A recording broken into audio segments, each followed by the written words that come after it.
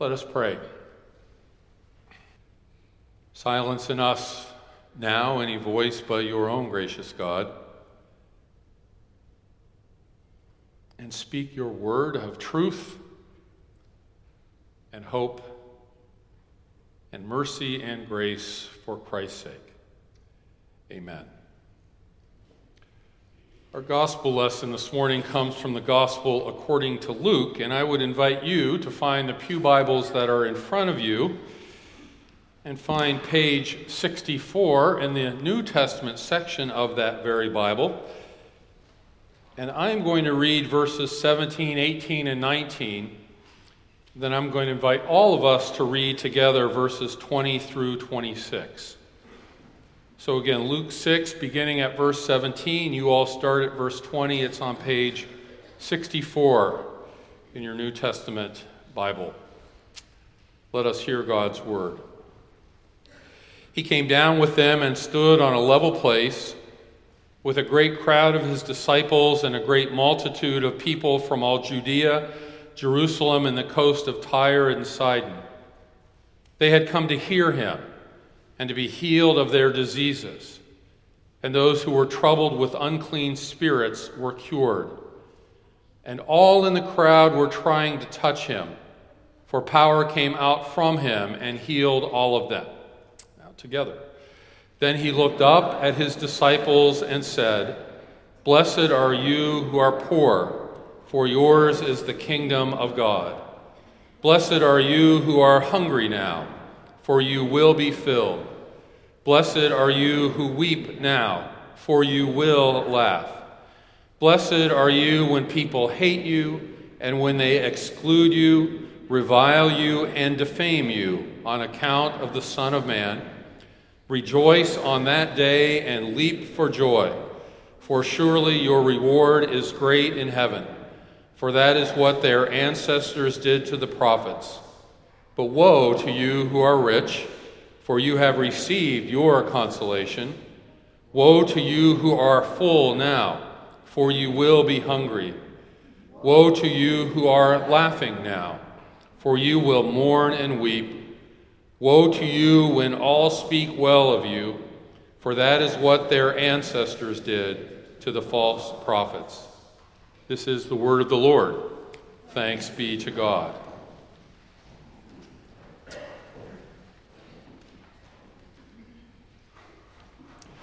Perhaps you know a TV show called The Americans. The Americans is a great show that we've recently discovered in our house. It's the story of a family of four: Elizabeth, Philip, Paige, and Henry Jennings, growing up in suburban Washington, D.C. in the early 1980s during the Reagan administration. And everything looks fine and normal until you quickly discover, so this isn't much of a spoiler, that Elizabeth and Philip are actually KGB agents. That they were planted in the States in the 60s as young adults, and they grew and had children. They are what the CIA and the FBI calls illegals. I need to warn you that the show can be graphic at times and violent at times and really, really violent at other times. But we found it to be a compelling show, a kind of psychological page-turner, an interesting juxtaposition of family dynamics with this family of four going through all the things that families go through, all the while the parents are out doing dangerous covert operations on behalf of the Soviet Union.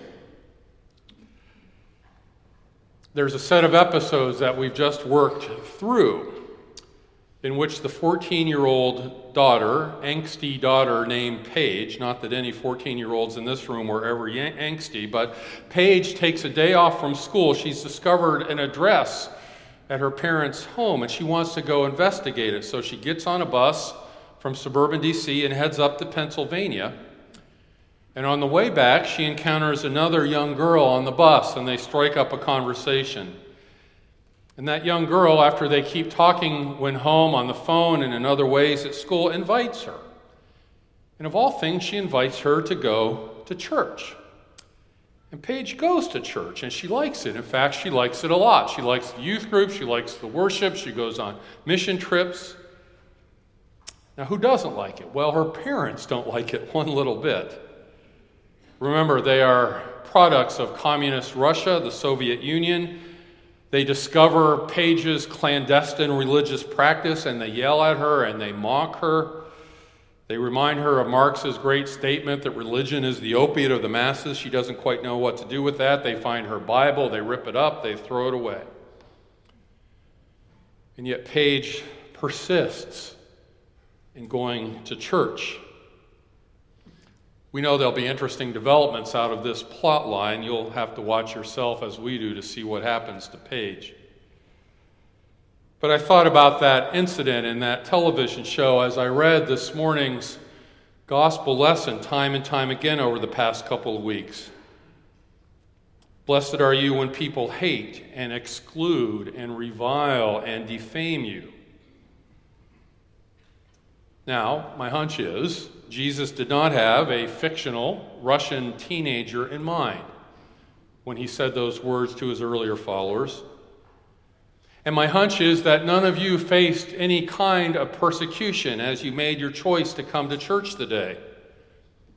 Usually when I tell people what I do, I get a combination of responses. Oh, that's quaint, or oh, that's nice, or oh, that's irrelevant, or oh, we used to go to church, but we don't anymore. But never, ever have I been persecuted for doing what I do. My bet is that's the case for you as well. But nonetheless, this little moment in this television show got me thinking and expanding and unpacking the implications of what we have called in our tradition the Beatitudes, whether Matthew's more familiar version or Luke's that we encounter this morning with its pairing of blessings and woes and blessings and woes. I think our approach over the history of our tradition has been often misguided. We read these words and we do so many things with them rather than take them seriously. We allegorize them. Did Jesus really mean that? No, he didn't. Or we sanitize them. They don't really mean what they say. Or we detach ourselves from them. We distance ourselves from them. That was then, this is now. That was them, this is us.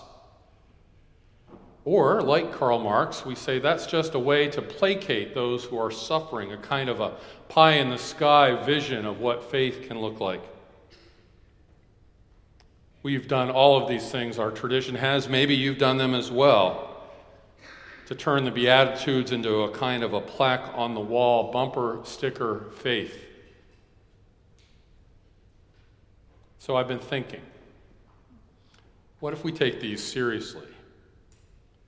What if we take these words set in the context of Jesus' healing and teaching and preaching seriously now? United States, 21st century. Look at those words. Claim them. Let them claim us.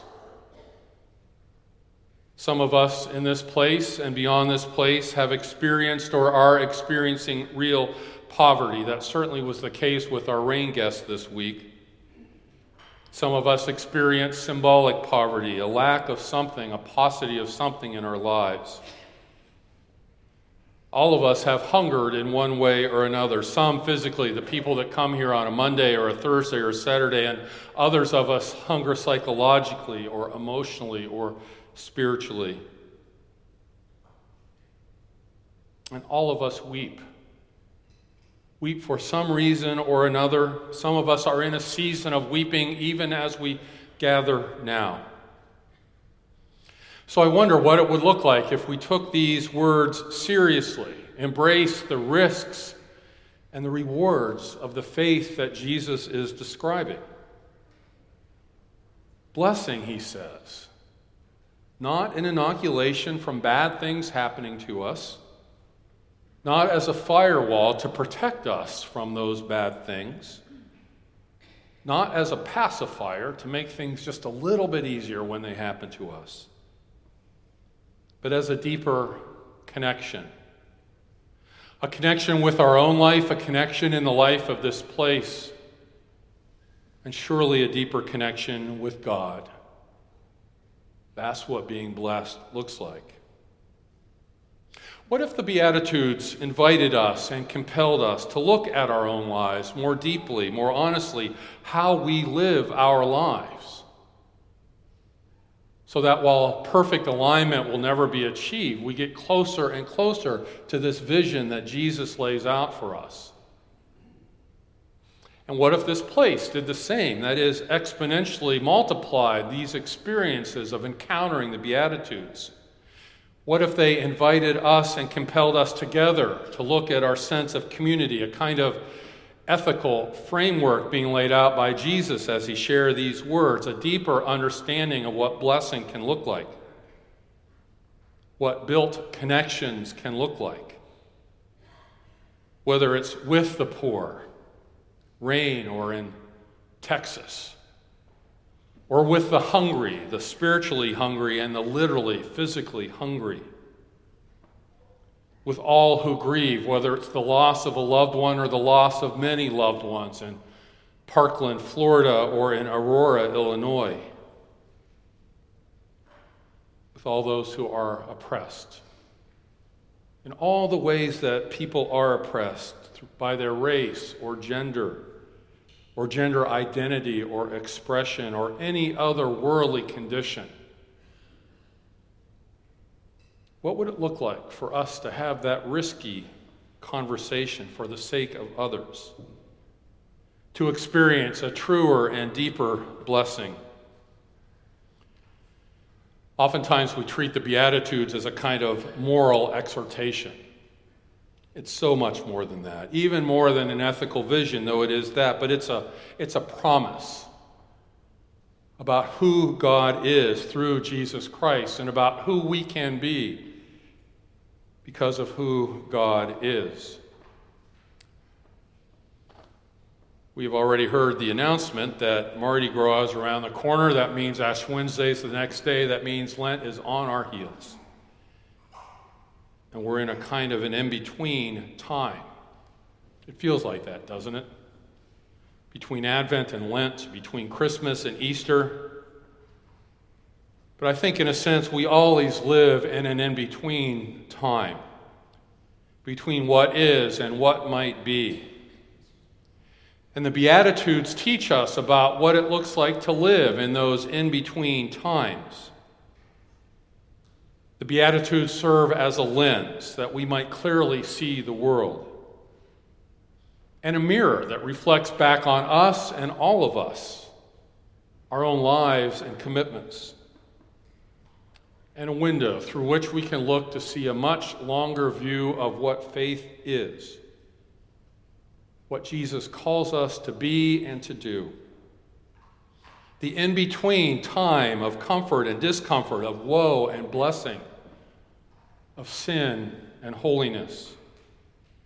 The in-between time when present and future can come together, when the time we anticipate becomes the time we welcome.